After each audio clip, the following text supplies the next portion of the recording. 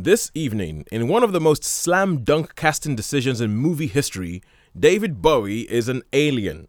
In the Wild Wild West, it's cowboys versus dinosaurs? We hear of one lady's early cinema going live in Barbados. Let's just say the king travels well. And we'll talk a film that gives Shaun that childhood feeling all over again. Welcome to They Don't Make 'Em Like They Used To.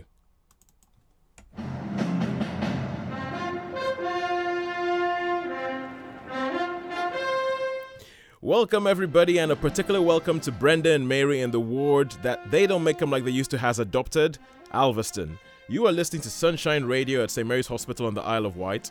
My name is Tosin, and I shall be your host for the next hour and a half as we stay true to our title and examine a bunch of movies made before 1980. With me in the studio are Sharon. Hello. And Shaun. Hi there. So, with trying to avoid the elephant in the room, how have your days been?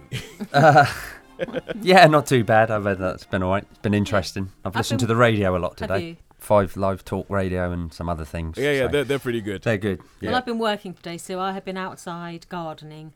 And it hasn't rained. No, Hey. it's sunny. It's been sunny, And hasn't it? the grass has dried up. So I'm happy on both counts. Oh, good stuff. Yeah. I've just been I got taken to breakfast this morning. That's always a good way to start the day. It is. You're good Yes. to go for breakfast and somebody else pays. I love it. Love it. And then just been sat What down. did you have, if you don't mind me asking? Oh, Full fry up? full English. Yeah, Oh, full full fry up. English. But it was one of those fancy places and cows, so it's not quite a fry up, if you get what I Oh, mean. right. Yeah. There's not that much grease on the plate. Not with No. Giles. What? Not with Giles. Oh no, not with Giles. Not with Giles. No. Unfortunately, I was going out with doctors. Seeing as we're a hospital radio station, going out with doctors, and doctors have a very particular sort of taste. Let's say that. Let's say, especially doctors of the island have a very particular taste. It's actually quite predictable. But it was pretty good. Someone else was paying, so who was I to complain? Yeah. I fill was up. I was not going to complain. Right. Okay, cool. So onto the show. So what we do at this show, we're going to be talking about some great movies. And as we said, hello to Brenda and Mary, who spoke to us about some of them. And we're going to start off with a bona fide classic, a film that across time people have agreed and said over and over again, this one has been fated. This is a classic. We'll go into a patient choice where we'll go into Alveston Ward and we'll hear what Brenda and Mary had to say about the first films that they ever saw at the cinema. And then after that, we shall go on to our hidden gem, a film that deserves more than the credit it's already been given. And we shall end off with an exception to the rule, which is a film made after 1980 that is so great and so wonderful that this time around just makes Shaun go, oh, wow, that's a film. That's a film. Shaun, would it be, I said, gives you that childhood feeling because hearing you speak about this film, we wouldn't say what film it is yet. No. Hearing you speak about this film, which will be the final film we talk about today, I've heard it seems like it takes you back to days of watching movies with your dad. It does indeed, yeah. Okay. That's All right. Yep. I'm glad I wasn't lying in the intro. I'm glad I wasn't lying. So the first film today, this was one that we got on Facebook. Someone got in touch with us on Facebook, a friend of the show, Glenn. And he picked this film. He said, this film, classic, love this film, go watch it. And this is, it's the movie, The Man Who Fell to Earth, which most people would have figured out from the intro when I said about David Bowie being an alien, although some people might just have thought that was just life. So The Man Who Fell to Earth is our first film, but to kick us off, because there's a story actually about the soundtrack of the film, which I should tell after this, but this song is actually used in the film, and it is Louis Armstrong with Blueberry Hill.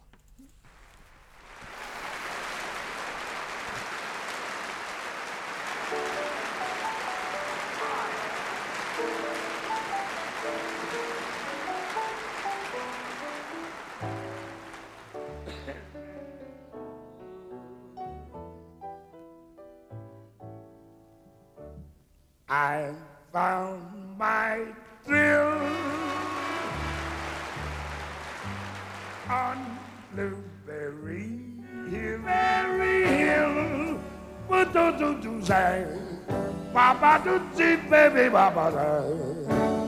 Baba da da yeah.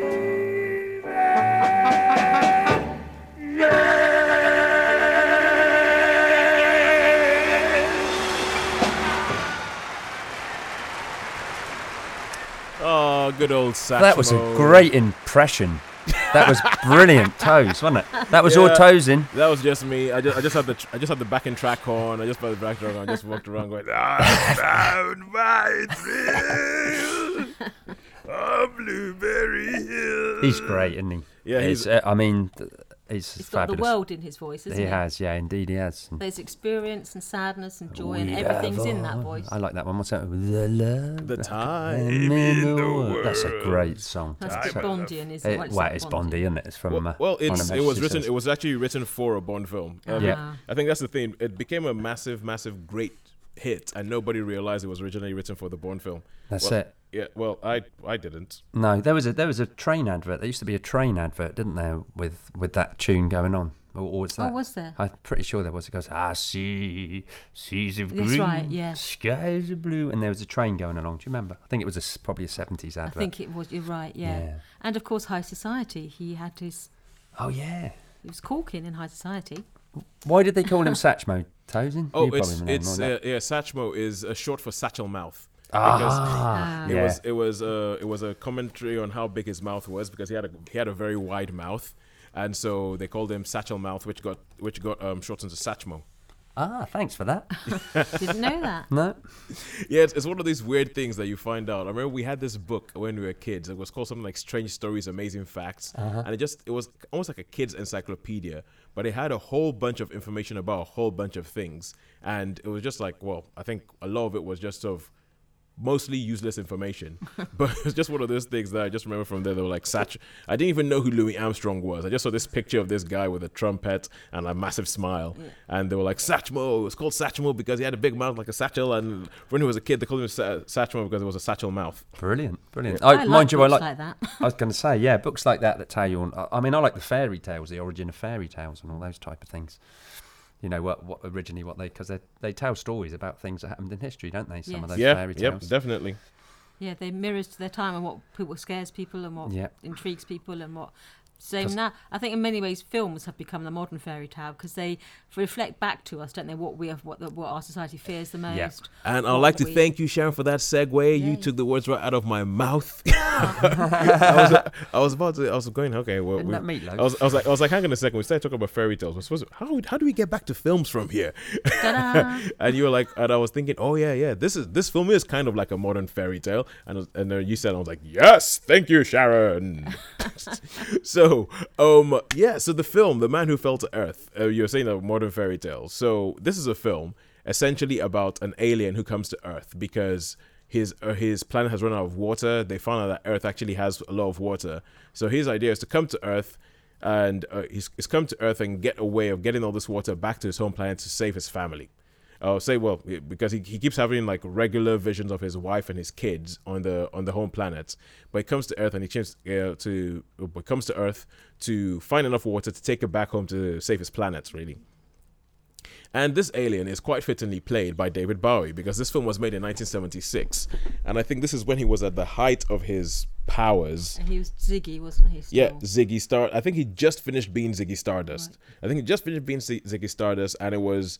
So this is David Bowie at the height of all that thing, where everybody probably looked at him and thought, this guy isn't normal. This guy is, even if you thought he was great, he was definitely otherworldly. Yeah, because he had that funny eye. He had the eye that different colours, weren't they? Yeah. Well, isn't one of them the pupil sort of permanently dilated, so it looks like he's got one black eye and one blue eye? What, David Bowie has that in real life? I think he's got. I thought one was green and one was brown. But I mean, they are. They appear different colours. Yeah, certainly. Yeah, I know there's quite a few people who actually have that. There's an actress, Kate Bosworth. Yes. Oh yeah, Kate Bosworth. If you ever see any of her films and you see like a close up of her face, she has two different colored eyes. Wow. And it's one of those things that somebody, I read it in an article and I was like, no, it is. Then I watched the film, I was like, oh my god, she does. Yeah. She has definitely. It's one thing you don't always notice, though, isn't it? I think it's you take people's appearances for granted, and someone will point that out and you go, "Why did I never notice that before?" Yep. Yeah, so he comes to Earth, and that's his plan. But so he comes in, and the technology on his planet is quite advanced. So he goes to a lawyer and he says, right, I'd like to patent all these things, and he essentially patents all this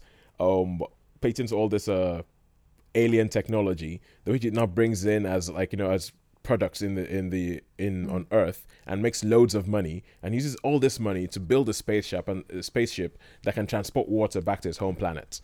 And so there's this whole thing about him where he becomes almost like if we're going to draw a parallel with real life, it becomes like a Steve Jobs type character where people are like, how does he keep doing it? He's come up with this new product. It's such a great thing. But all the while he's trying to build this spaceship, that's taking all this time. So he's getting to find out about Earth, and he meets a woman who introduces him to like Earth ways and all that kind of stuff. And he finds alcohol, which proves to almost be his undoing, because there's just like loads of scenes in this film which are just kind of like, it feels almost as if, how do you say the word is Ennui?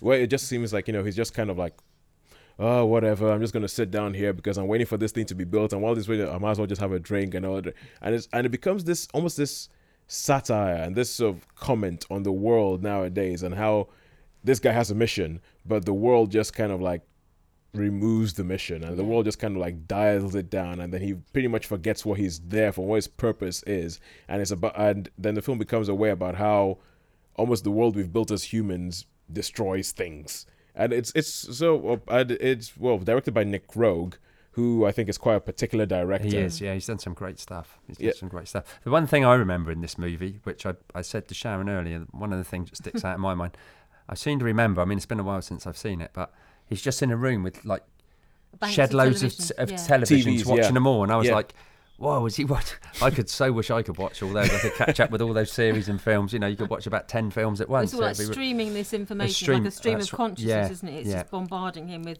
all these images. It's kind of like he with his fascinations with humans and with the world and everything, he just has all this, just trying to take in all this information, and he just sits in a room doing all this kind of stuff, and all he cares about is the ship built yet? Then as the time goes on, he just pretty much, it's like he gets deadened with the TVs, and he gets deadened with the alcohol and all the fun stuff he's found on Earth. And so that urgency of saving his planet, it's like being just the urgency of saving it just slowly ebbs away. And I think it's the guy Nick Roeg, you're saying he's done some great stuff, but all his films, they have this sort of like weird austere look to them, like that there isn't much going on. There isn't much. The storyline is kind of like it's not even that the storyline is straightforward, because every now and then the stuff he just immerses you in this world, then every now and then something will happen and you'll be like, what actually happened there? I'm not entirely sure what just happened. What was that all about? Because I seem to remember these two relationships between an older man and a younger woman, and they sort of focus quite heavily on that in different parts, where suddenly it's all about these two relationships. Or in the film. In the film. Yes. And then suddenly you're thinking, what? How does that fit in with his story? And isn't one of them his lawyer? And then the older guys, and it turns out that one of the other couples, it's his daughter, the lawyer's daughter. The lawyer's daughter, yeah. Yeah, so it's got like this mirroring, and then there's this, it's like it's like magnets, isn't it? Is it one way around they attract, another way around they repel? So it's these sort of two opposing and contrasting relationships. Yeah, I definitely think that Nick Roeg, when he makes movies, he does do things that are, he has themes in there, and he has stuff like, you go away and you think about, and like it's one of these directors that I feel he knows exactly what he's doing, but it might take you a while to figure out what it is. Yeah, to get to the same place. Yeah, he knows exactly what he's doing, and he's putting everything there in front of you, but it might take you a while to actually figure it out. So I think that this film might not be everybody's cup of tea, because I actually think it's more accessible than some of the other Nick Roeg stuff I've seen. Yeah. I think it's worth a watch. Can you remind me of some of the other stuff he's done? He did Don't Look Now. Okay, right, that's with Julie Christie and Donald Sutherland. Yeah, he did. That's quite a polarizing film as well, isn't it? Yeah, and that's an odd film. Yeah, he did a film that had Theresa Russell, and he had all these different people, and the characters are only called the bombshell, the player, and the movie star or something, but they're obviously based on real people. Okay. Like the bombshell is obviously Marilyn Monroe, right, played by Theresa Russell, and it's this whole it's like 3 of them in a flat, and they keep coming in and going out and everything like, and it's this really, really weird little film that I just caught it, and it's directed by him, and you think is he trying to say this is possibly what happened? I think the sports star is supposed to be Joe DiMaggio, and I think the film star might have been supposed to be Spencer Tracy, but they're never referred to by name, even though the woman is obviously dressed like Marilyn Monroe, and it's just kind of like, you're like, what is this film? I don't know what it is. I think I like it, but I don't know what it is. You puzzle me. And I think that's almost kind of like his modus operandi. He'll give you something where you think, okay, I think I might like this, but I'm not entirely sure what it is. So at the end of The Man Who Fell to Earth, I remember you're saying, okay, is it something about relationships? Is it about how we humans are a destructive thing, and just this alien comes in, has no interaction with humans, and we totally destroy him. We destroy his purpose. We destroy his. Is it about that, or is it just about how purpose is pointless because eventually other things will take? I don't. I like this film, but I'm not entirely sure what it's telling me is. And I think in some ways, is he supposed to be like Noah saving his planet, and then he becomes distracted and he's like Noah? It's like as if like Noah decided that, hey, the world isn't that bad after all. It gives up on the ark. It's a little bit. There's definitely so like a Messiah thing in there. It's like the Messiah, he's gone off, he's gonna come back, and then he can't be bothered. Yeah, gets caught up in the ways of the world. Gets caught up in wine, women, and song. So it's almost like saying that even the most pure, if you say that he, as the alien, he's like this pure entity, as in he hasn't been touched by the things of Earth, that even the most pure of things can be corrupted. Or can fall victim to the temptations of I think there might be something in there, but one thing I'll definitely say about the film is that this film, the biggest strength of this film is David Bowie himself. Yeah, he's hypnotizing, isn't he? He really is, because he just looks like this otherworldly presence throughout the entire film. You totally buy him as this alien who is out of his time, out of his place, out of his depth, maybe. Yeah, out of his depth as well. Out of his depth, he thinks, okay, this is the way things are. I've got this kind of stuff. Because he gets into his spaceship, he finally builds it, and he's gonna go back, fly off somewhere. And this is one of those scenes in the film where I'm not entirely sure what's going on. I'm not sure whether it's not clear whether the people know he's an alien and are going, yay, alien, go back home, save your planet, or yay, alien, get out of here, we hate you.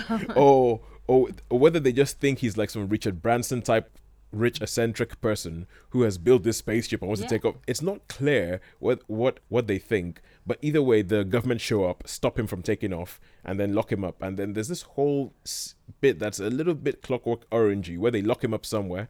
And they lock him up somewhere, and they run tests on him and there's this one line I remember where, because he wears contact lenses to make his eyes look human, and they use X-ray stuff to do like a test on him, and he goes, no, it'll fuse to my eyes, and then they do it, and he goes, that's it, it's not gonna come off now. And I just remember that scene. It's like he just looks so broken, and David Bowie just looks so broken, and you just think, dang. I think it's a really powerful scene. But David Bowie himself, he said that he spent the whole film, he was actually pretty much high for the entire film and on drugs, and he said, I wasn't really acting. It was the first time that they put me on screen, and they just told me what the lines were, and I just said them how I felt at that time. And so I think it's just kind of like probably one of the best pieces of casting in movie history ever. That lends that sense of otherness, though, doesn't it? If he's completely strung out and detached from reality or the world, then so too with the alien. I think sometimes on drugs, because they reckon Dennis Hopper in Apocalypse Now, don't they? He was totally. Oh man, you want to see it, man? He's like. Yeah, I think his character was supposed to be on drugs. Yeah. And I think he was totally. He was totally on drugs. He was bombed in Apocalypse Now. But Glenn, thank you for that. The Man Who Fell to Earth. I agree. I think it's a very, very good film. Might not be everybody's cup of tea, but it is singular. I might have to check it out again. I know I've seen it, but it was a very long time ago. It's been a while since I've seen it. Yeah, well, see, if nothing else, just for David Bowie. Yeah. Just how. Yeah, I do remember. Magnetic it is he iconic, because you can sort of picture it. If you think of the film, you actually can see him. Yeah, see him. You see him. So yeah. Okay. Right. Cool. And so, thank you very much, Glenn. We are now on to the patient choice section of the show. So I go into the hospital every Friday night. I speak to a couple of people in our pet ward, Alveston. Now, earlier today, I spoke to two ladies, Brenda and Mary, who are in beds opposite each other. Now, they seemed quite friendly. They were both friendly with me and friendly with each other. I'm not sure they knew each other before they go into the hospital, but either way, they just sort of started chatting. And so I spoke to Brenda first, and she was like, yeah, Mary, go help. Oh, can you help us with this phone and help Mary out with her phone and all that kind of stuff. So after helping them with their mobile phones and fixing up their voicemail so that they could actually get the voicemails from loved ones, I got to speak to them about their early cinema experiences. Now, in a first for this show, Brenda grew up outside the UK. So we're going to get to hear somebody's first cinematic experiences outside the UK. She grew up in Barbados. And we're going to hear what it was like for a kid growing up there 60 years ago. But the first voice you will hear is Mary's, then followed by Brenda's. Here is what they had to say. Sorry, so yeah, your name is? Mary Davies. Yes, and you were saying about your first time at the cinema. First time at the cinema would be when I was a very little girl being taken to see the news programme and Mickey Mouse. That's about all I can remember. It's so long ago. Well, is that like the one? There's the one I think it's Steamboat Willie, where he's on a boat going down a river or something like that.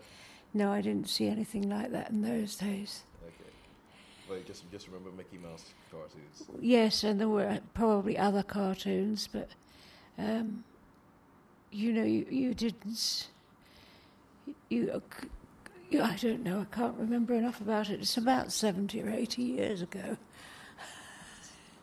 80 years ago it is. So. Yeah, I just find that amazing. Like, you had to go to the cinema to watch the news. Well, yes, you did. You saw Pathé News in those days, and it wasn't on very often.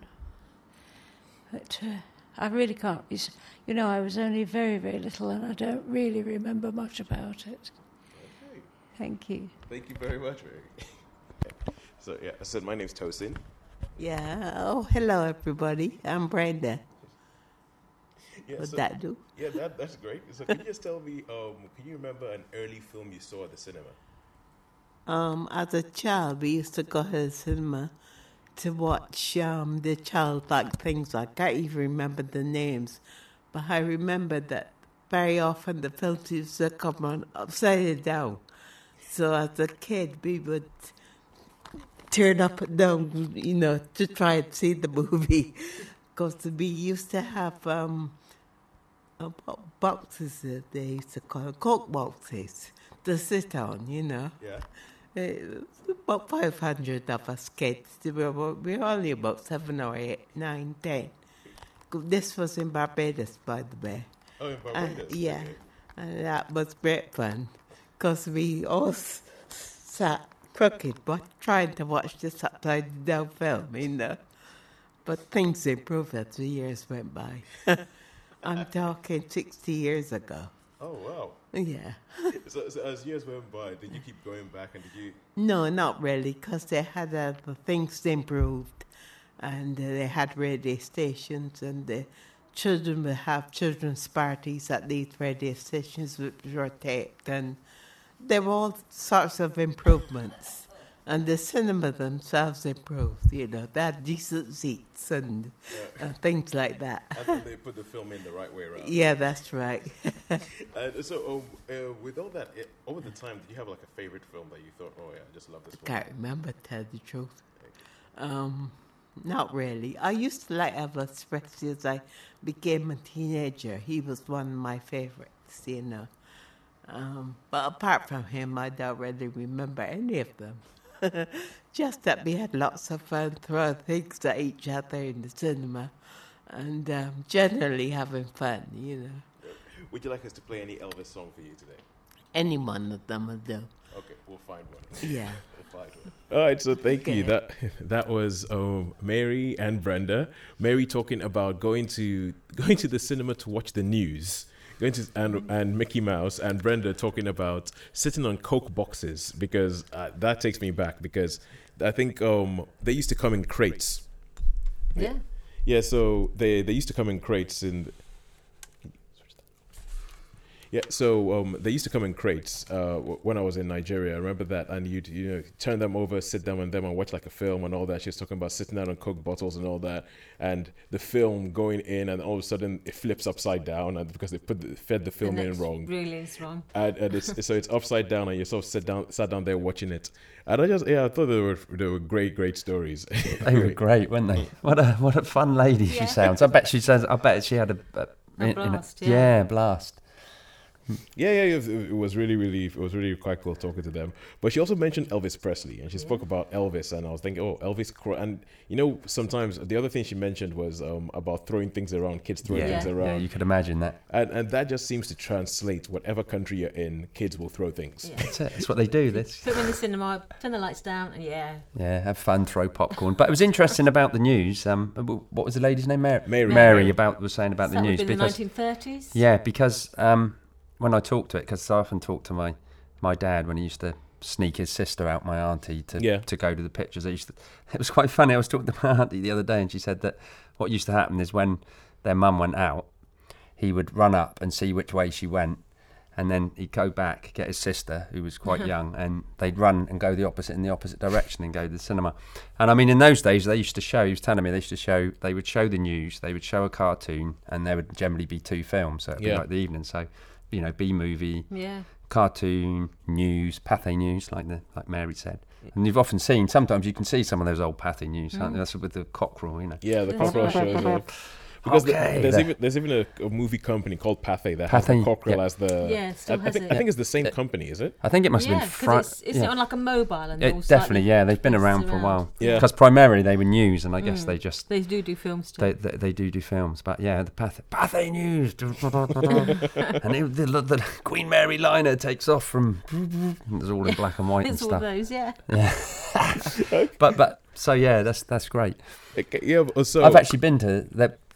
I remember when I was young, I went to the thing, and it was called the News Theatre, and it was in Curzon Road, I think, and it was called the News Theatre. That's what it was called. That's what it was called. Yeah, in Bournemouth. Yeah, oh, cool. Curzon it doesn't exist now, but no. My dad tried to sneak me into a AA film, and they wouldn't let me in because they said I was too young. Little. So fond memories. That so Mary, I can understand where she's coming from. Yeah, so and back to Elvis. Well, yeah, we're going to see Brenda in the 50s and the Elvis in Barbados and all that kind of stuff. I think, I quite like that. It reminds me, have you ever seen the film called Cinema Paradiso? Oh, yes. That is an awesome film. That is an awesome film. That is a fantastic film. That we need to talk about that at some point. I'm sure we have done that one before in one of the early shows. I'm sure that came up really quick. Music by Ennio Morricone. Well, maybe I'm wrong. Perhaps we just talk about so many films, but we know. I know on our Facebook page. We do have a picture. That's it. Yeah, we have a picture from Cinema Paradiso on our Facebook page, and great film, which we'll talk about. But you know that there's this whole bit in that where they have the reel and they're running the reel between 2 different villages, and they're loading the reel up. And when she speaks about when Brenda speaks about the film reel going in upside down, it just makes me think of that. I'm just thinking about people going, right, put this in. I think that's right. And then the film reel goes upside down.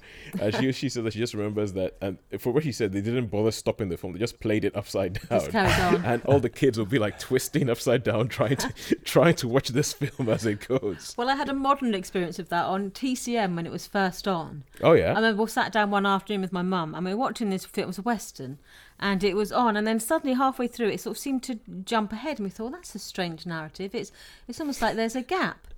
And then it sort of had the film finished and the credits came up, and then it started again. How cool was and that? It's like they'd also had the 3 reels, and they'd had the second and the third one the wrong way around. So we watched the beginning of the film, the end of the film, then we watched the middle. But we didn't sit there the whole afternoon and watched it all, thinking this doesn't make sense. It's to do this film.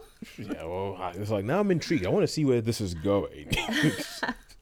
Yeah, so we thought, well, how did he get from there to there? Actually, we had to find out. I had that once with the DVD where I was trying to get something off the DVD, but I think it had some sort of like copyright protection thing or something was going on with so it came up with the chapters, but it would play it, but it played all the chapters in the wrong order. Oh, golly. So, and it was Shutter Island. So it was the first time. So I was kind of like, I was like, okay, Scorsese movie. The film starts off, and I was like, okay, this is an interesting place to start the film. They're doing interviews. Then all of a sudden the credits go, and I'm like, okay, yeah, all right, fine. The next thing, Leonardo DiCaprio's on a hill.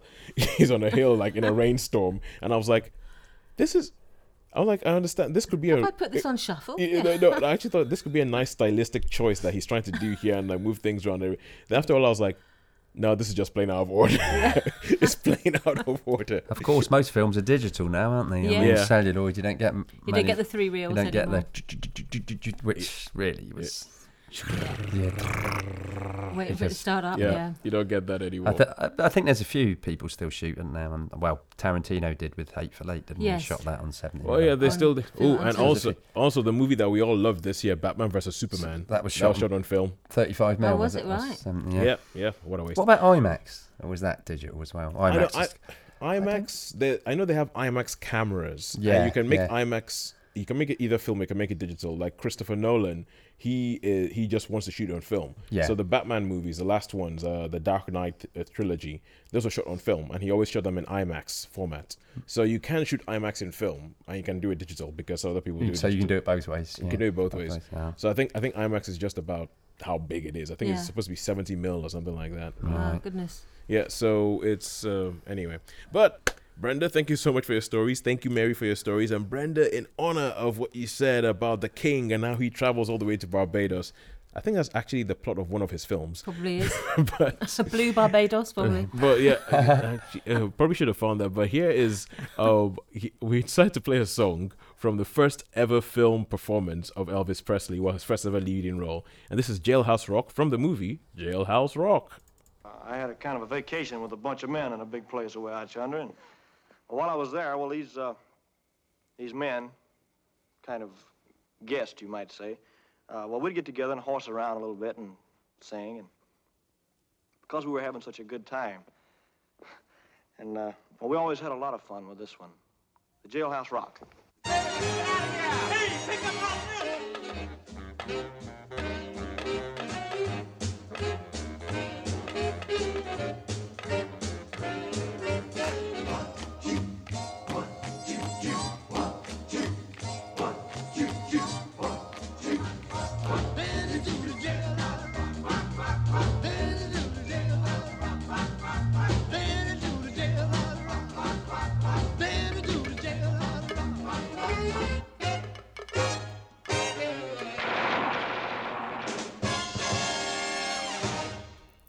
Yes, Jailhouse Rock from the movie Jailhouse Rock, Elvis Presley's first lead role in a movie.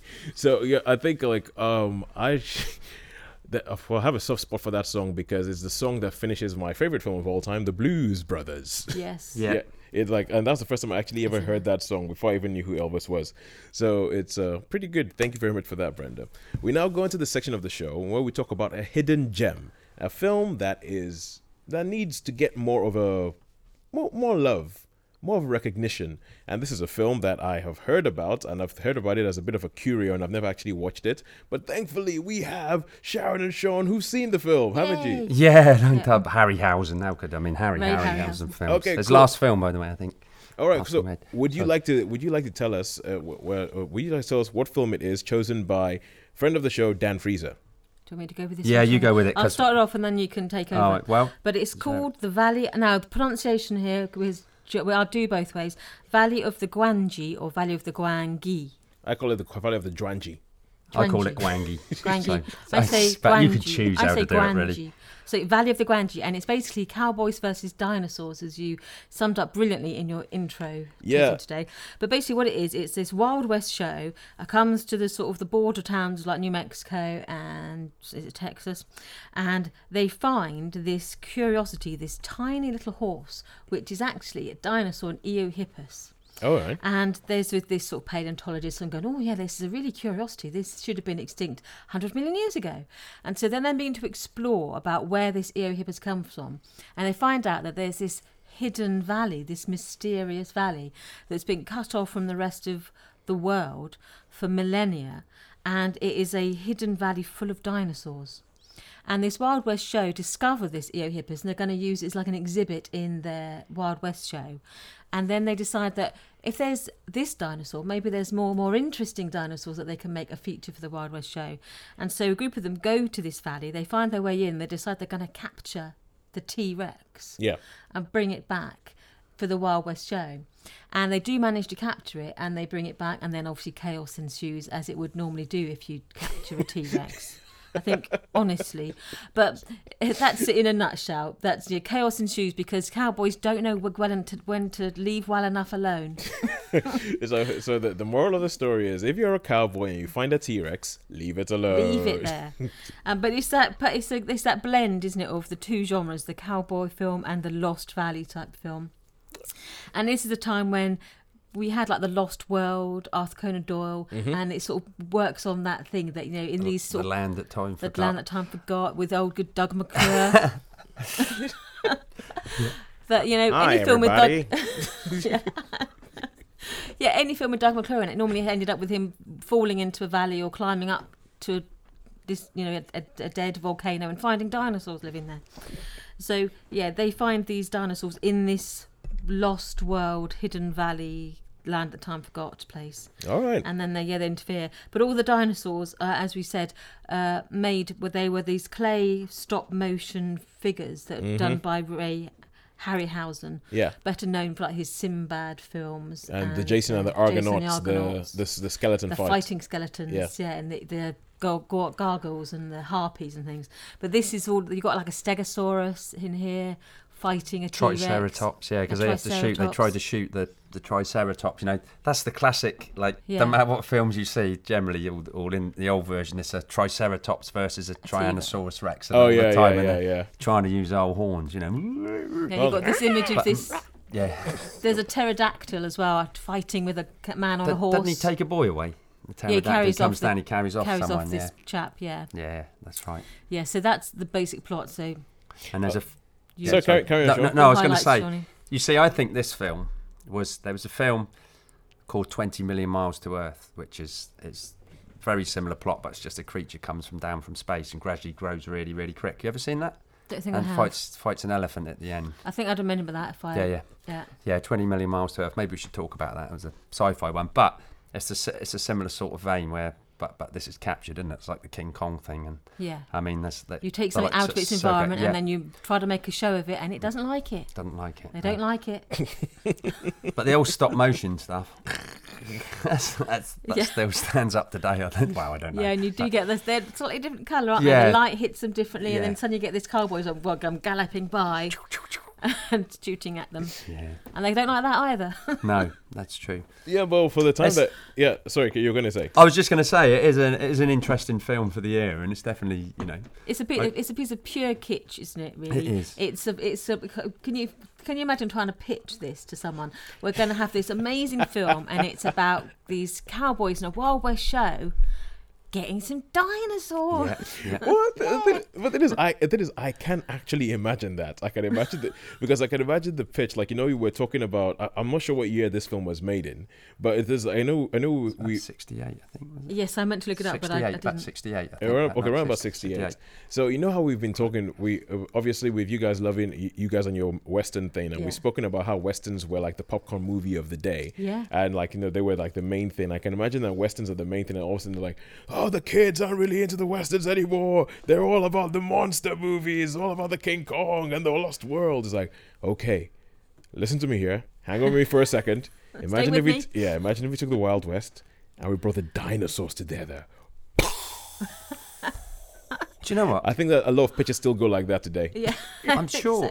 Do you ever remember the comic? Would you ever know the 2000 AD comic? Yes, the 2000 AD comic. I am certain in the really early series there was a similar vein, but it wasn't just one creature. It was like the cowboys went back to harvest. They were like cattle, and they used to sort of like on the driving range, and some of them looked like there'd be a big stampede and they'd go out of control. I'm pretty sure there's a story in that, so I'm gonna have to check that out again. Check that out. Whether early 2000 AD was massively influenced by the Valley of the Gwangi. Yeah, yes. or the other way around. Zarzag Earthlings or whatever it was. Yeah. Zarzag Earthlings. That sounds good. What was that? That's what he used to say at the beginning, wasn't it? The editor who was Zog the Mighty or whatever his name was. It was a sort of alien dude. Okay, so with this, what are the Gwangi or Gwangi? They're what the locals call these creatures that are in the valley. Oh, so the locals know about them, but just keep them nice and quiet. Yeah, they just keep out of the way. They leave them alone. I think actually the T-Rex might be called Gwangi that might be his name, but it's like a term for these. All the locals are like, oh, you don't go that valley, or well, you don't like it, they don't like it. There, yeah, strange things happen if you go in there. Do you know what? We better go and check it out. Yeah. Hey, I'm a cowboy. I'm a cowboy. I'm a big rough tough cowboy. Ain't nobody gonna tell me not to go down there. I can sell some tickets off the back of this. 69 was the year, by the way. 69. 69. Oh. That fits because there's a female lead in it, and she's got that. She's supposed to be a Victorian lady, but her hair and her clothes are more like a 60s starlet than. Because I think James Franciscus is in it. Yes, he is. I mean, he was. I'm sure he was in Beneath the Planet of the Apes. I'm sure James. The second Planet of the Apes films where he lands, and I'm fairly sure that was James Franciscus. So he must have been real popular around the time, because that would have been. That'd been the same year. It was Hot Ticket, yeah. Go into a place, find a whole bunch of creatures. Yeah. Put some cowboys in there. Sounds like, because I mean, when we talk about that, it's like I'll say a couple of years. It's probably about 7 years ago now. There was a movie, Cowboys and Aliens. Yes. Yeah. Daniel Craig. Yeah. Daniel Craig, Harrison Ford, Olivia Wilde, and I think like that film. It seems like it was a similar kind of thing. It's like, what we've never seen on screen before. We've never seen cowboys and aliens in the same place. And there's a reason for that. Well, I think that film needed more of a sense of fun. Yeah, that's it. It's got to recognise its own ridiculousness, which Gwangi does. Yeah, which is why I think it sounds like Gwangi does that, and it doesn't set out to be anything else but like a silly romp. Yeah. A silly romp. But I think that film was just a bit too serious for its own good. Yeah. But it's the only thing missing from it really is Doug McClure. Doug McClure, yeah, he popped up and everything, doesn't he? Doug McClure just shows up. He knows how to fight a dinosaur. Hi, everybody. I'm Doug McClure. You might remember me from such dinosaur starring movies as... Don't they call him Troy McClure? Yeah, they call him Troy McClure. Yeah. In The Simpsons, it's Troy McClure. Yeah. Hi, everybody. I'm Troy McClure. But anyway, you were talking about the capture. I think the capture... the stop motion capture. Was that what it's called? The claymation? Yes, stop motion. Harryhausen. Yeah, by Ray Harryhausen, who was just like, he's just like a grandfather of that sort of like of monsters in cinema. So much so, like, you seen the movie Monsters Inc.? Monsters Inc. Yeah. Monsters Inc. It's all about all these monsters who live in this sort of town and Monstropolis and all that. The restaurant that they go to is called Harryhausen's. Harryhausen's, yeah. Oh wow. The restaurant it's like one of those little nods where like and a whole bunch of monsters, and they call the restaurant Harryhausen's. But yeah, here is some music from the Valley of the Gwangi, and it's the capture of Gwangi himself, I believe.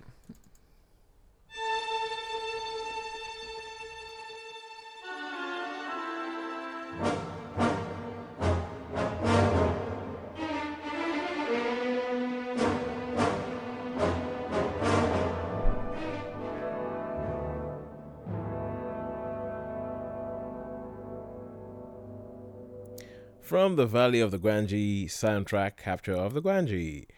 Now we go into the bit of the show where we talk about a film that was made after 1980, but it's so great that it can be named that it could just stand at any time. And now I'm going to leave Shaun to introduce this one and to take away telling us about what the film is and why you think it's so great. Okay, now this film, very recent film came out last year, and it's a war movie. There you go, Creature of Habit, Western War. What more can you say? And this film stars Brad Pitt, and it's Fury, and it's about life in a Sherman tank. Now, I must say that in the space of probably the last year, I've probably watched this 5 or 6 times. Wow. On at the cinema twice. And like you were saying earlier about with my father, I took my father to see it when it first came out. We actually went to the cinema. And I mean, he really, really enjoyed it too, except for one bit he thought was a bit, because, we're very critical of war films, war movies, and especially when, you got to get the details spot on. But for me, this film and some of the other films I've had on there, this has got to be one of my top films, I think. This is probably my number 4 film, 3-4 top film. I just think it is everything a war film should be, and it's got that, like the Wild Bunch, like everything else, it's got a bunch of fellas in a situation, and it's got some comic moments, and there's scenes of sort of intense excitement, and then after the intense excitement, there's like when everybody's, they're starting to come down a bit and they're laughing, and I think the action scenes are absolutely brilliant. It's realistic, it's a bit gritty, a lot of swearing, and I just think Brad Pitt in this is absolutely brilliant. I think he's outstanding. Well, I think he's an outstanding actor. Everything he plays in, you know, from Troy to 12 Monkeys. 12 Monkeys. I think he's absolutely phenomenal, and I think he's the son of Robert Redford. Because when I saw Moneyball, which was about he just looked like Robert Redford. I was thinking that's Robert Redford, so maybe he's got some of Robert Redford's genes somewhere. Because Robert Redford's a good actor too. But back to the film. I mean, the action scenes are so intense, and so much action. It's brilliant. I think it's for me. I think it surpasses Saving Private Ryan. Have you actually seen it? Yes, I have. You have, yeah. And what was your thoughts? Sorry. Did you say you think it's above Saving Private Ryan? I think it's, for me personally, I think this film is. I rate. I mean, I love Saving Private Ryan. It's certainly the most obvious comparison, isn't it? Of more recent war films, you'd think it's up there with Saving Private Ryan. It's definitely up there with Saving Private Ryan. But what I really like is when they're in the tank. You know, it's a small confined space. Man, you're really something, and you know, without the language is a bit profound. But, okay, so with that, I mean, just before, Shaun, just before you go off and say what you think about the film, because I haven't seen it. I've just heard of. I know Brad Pitt plays a character called War Daddy. War Daddy. Yeah, and I think there's something about the fact that he has all these. It's supposed to be like kids, or they're all younger than him. So the whole idea of calling War Daddy is like he's their father at war or something. There's only basically what it is. The tank crew that he's been with. Have been with him more or less since Normandy. They've been through everything, but one of the members of the tank has been killed and replaced with a young man who's like, he goes, but I'm a typist, you know. He wasn't. They just sort of grabbed the first man, and so he goes, right, okay, get in there, clean up that tank, you're driving. And it's just his experience, and he's thrown into it. Yeah. And he's like, I can't do this, So in many ways, we see the film through his eyes. So it's through this young one. He's the one who gets to work out who the crew members are, because there's one who's like overtly religious.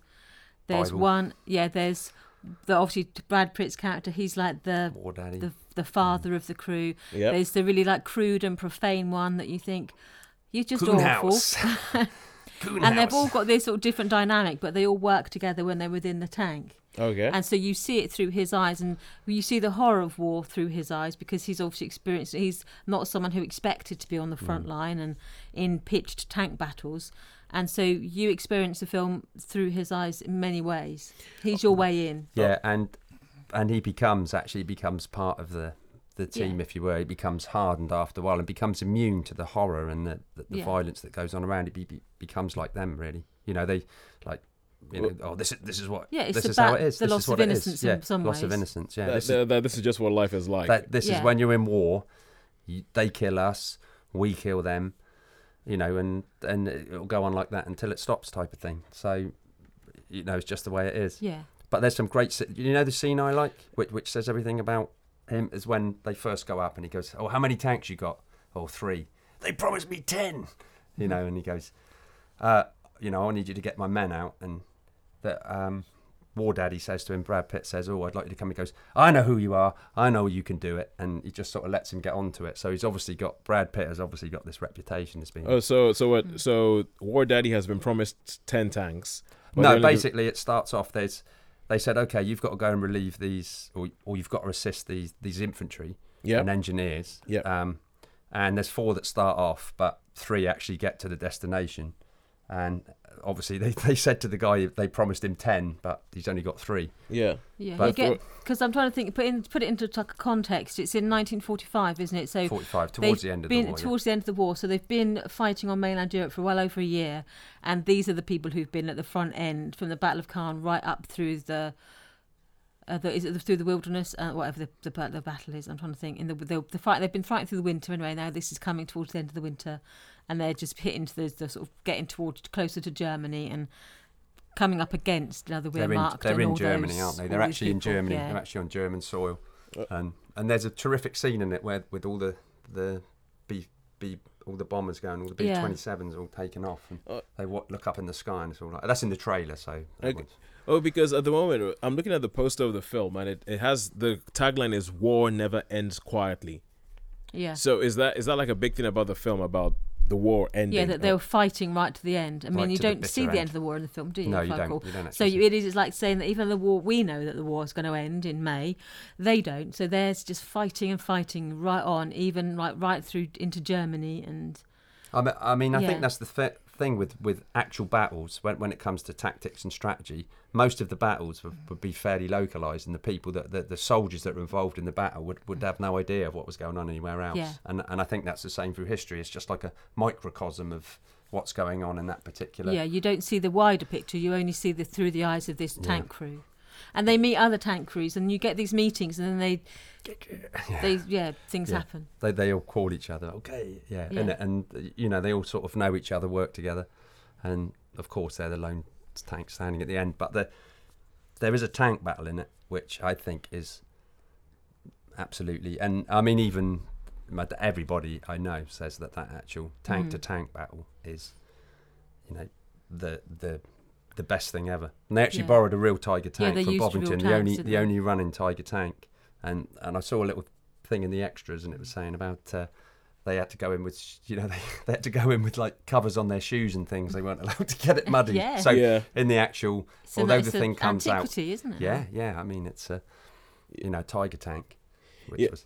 Sorry, I just love this movie. No, I could hear it, but I could hear that you love the film. Because I was just going to say that when you're saying about them covering their shoes and everything, I actually have a friend who worked on this movie.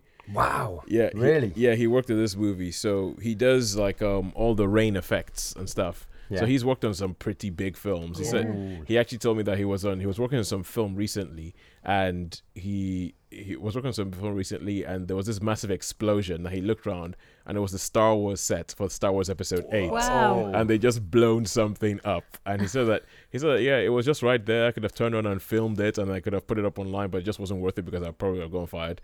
That's it. And he said that he had the bit where he had to get this, like, you know, all this water out because a lot of the battlefields are quite muddy and stuff. Yeah.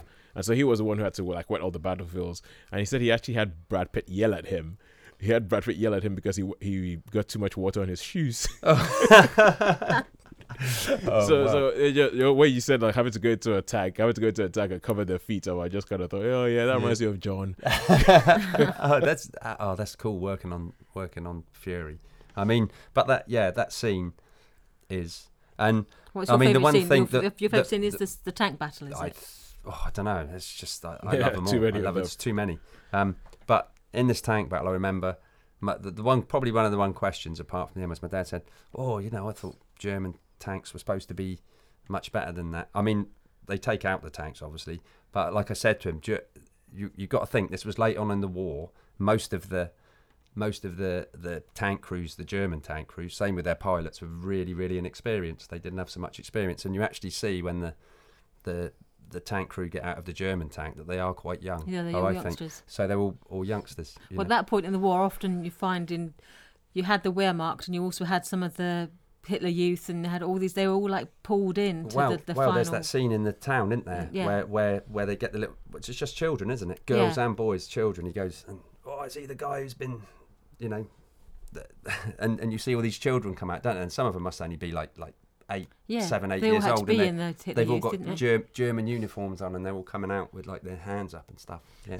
So with this, I mean, obviously nowadays when you get like a World War II movie, it's got to be like, does it show you? The way you're talking about this show, and you're speaking almost like it's showing you a bit that you hadn't seen before, or like it focuses on an area of the war, or focuses on a certain thing. Like you talk about the sort of claustrophobia of like a close knit group of people, and all you see is what they know and nothing else. Yeah. As I say, it's that microcosm thing of the intensity of battle and the relationship that forms with the people in the tank. And those are the sort of films I love. You know, Magnificent Seven, Wild Bunch, all those, because I've been in situations sometimes where it's been quite intense. Yep. And you do, you know, after you've been through a period of intense excitement, you know, you do laugh, you do make jokes, even if it's, you know, nervous ones. You do, and I mean, there's some scenes in the tank which I like at the end. We're saying about War Daddy and everything else. Well, they say to this young guy, don't they? He goes, "Hey, I've got your name, War Machine." Machine. Yeah, and so they actually name him, don't they? They name him Machine. So is that kind of like a final acceptance into the group? Yeah, that's his belonging. Hey man, this guy's. I know. Hey, that's it. That's his war name, Machine. Yeah. So because you got that's it's great. It is really. And there's the scene, and it's in the. He's like one of the driver is like a Mexican, and he starts speaking a bit of Spanish, and he goes. Oh, Brad Pitt goes, hey, this is an American tank. If you want to speak Mexican, join a Mexican tank. It's top film, real top. All right, good stuff. Now, from the soundtrack of Fury, we have a track called Norman. I'll find out who it's written by the time we come back. Norman Machine, that's his name, isn't it? Oh, is it? That's Norman, yeah. I love it. I think it's just a masterpiece. That's, hey,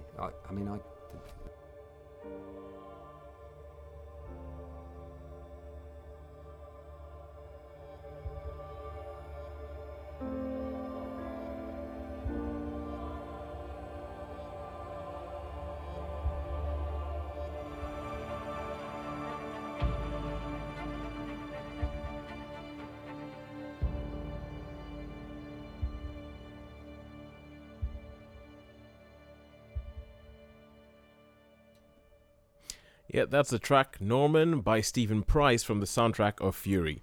Machine. Yeah, I was just saying to Sharon, that's one film like Zulu. I could watch that forever. And as I was saying, that there's quite a few. I know most of the screenplay, most of the dialogue, but there was a lot of swear in it. Have you got this film on DVD by any chance? I did have Now TV for a while, but the subscription's just run out. But it was on Now TV, and I just used to put it on like nearly every night. Yeah. Good stuff. Best job. Best job. Best job ever. Yeah, I won't say what else.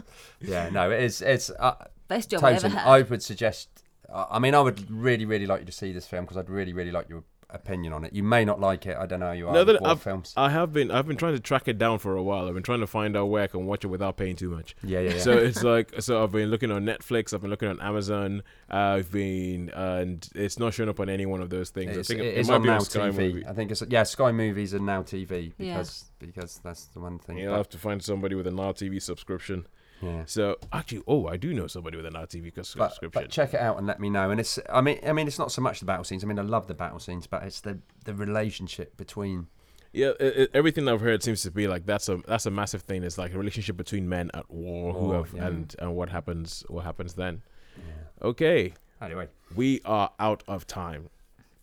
So we just want to say thank you to Brenda and Mary for being here with us. Thank you, Shaun. Thank you, Shaun, for joining us. Thank you to Dan, and thank you to Glenn, who suggested movies for us through Facebook that we could watch. And in the meantime, get well soon. Listen to your doctor. And remember, as always, they don't make him like they used to.